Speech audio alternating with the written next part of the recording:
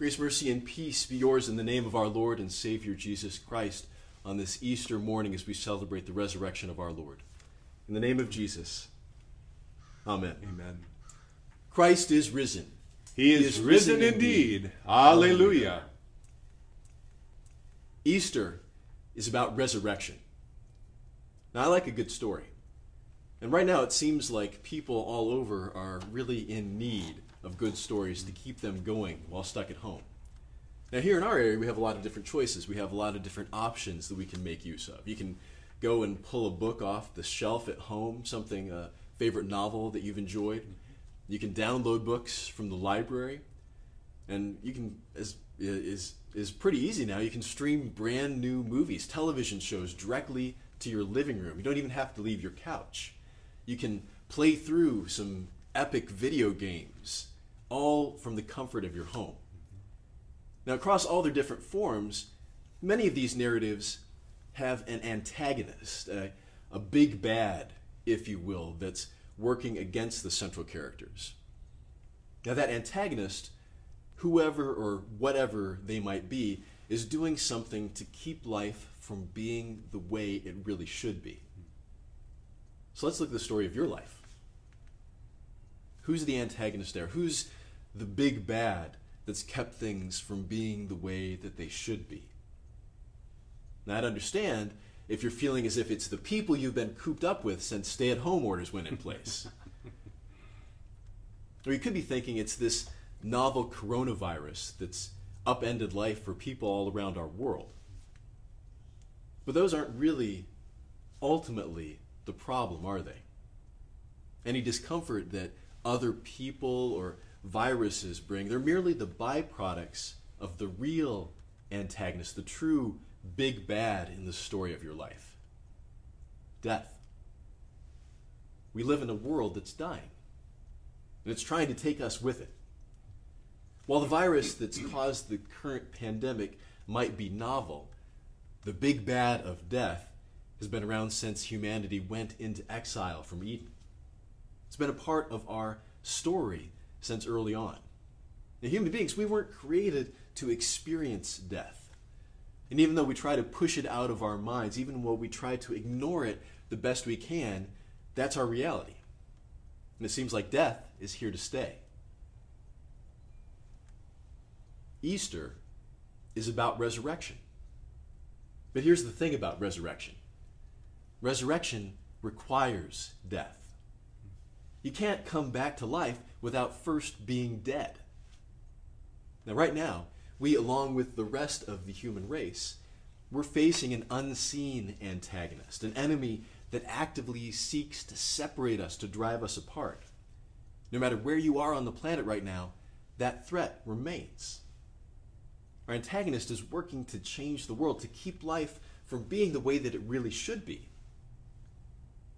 And it's been around far longer than the coronavirus.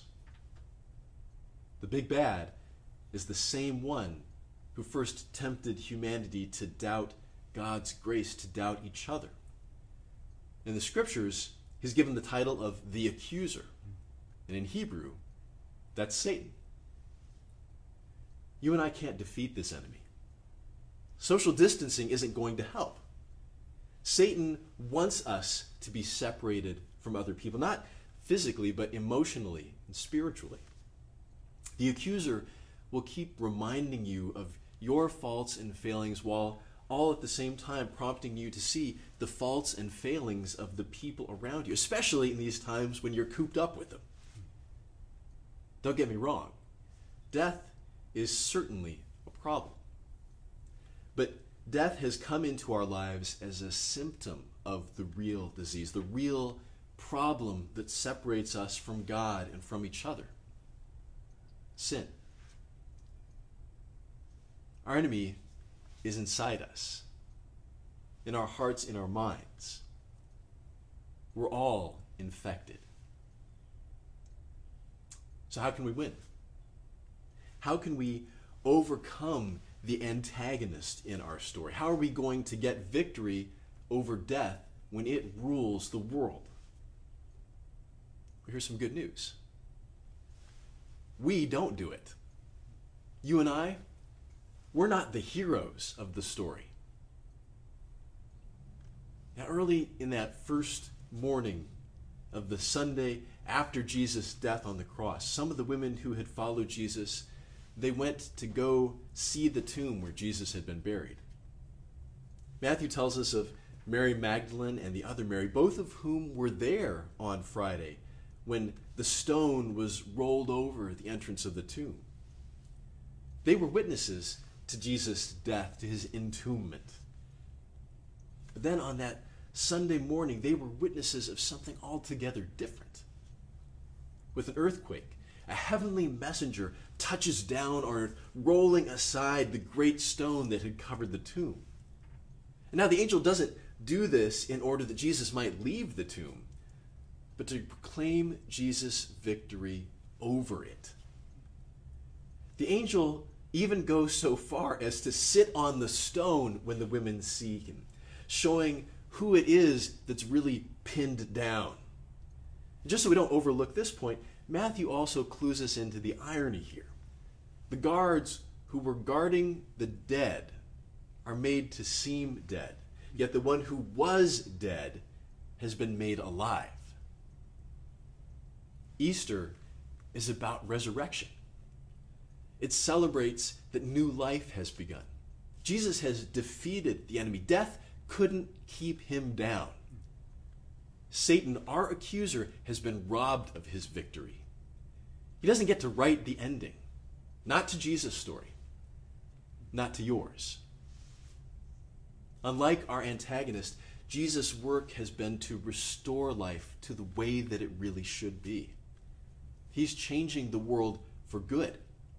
Jesus delivers us, rescues us from death by breaking its power. And he does that by dying. Easter is about resurrection. And resurrection requires death. Easter requires Good Friday. Jesus, the crucified, died to defeat the enemy. He took our place upon the cross. He took the full force of God's holy judgment against your sin and my sin, the pandemic that has affected every human heart and mind.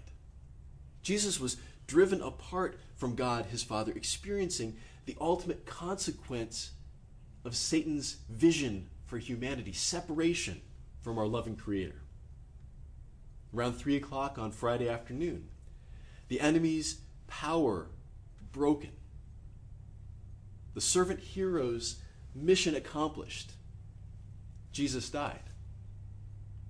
The women came to see the tomb on Easter morning, not expecting anything of what was about to happen, because they had seen Jesus' body laid in a new grave after it was taken down from the cross.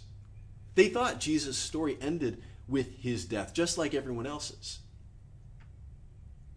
But then they saw the angel and heard the message.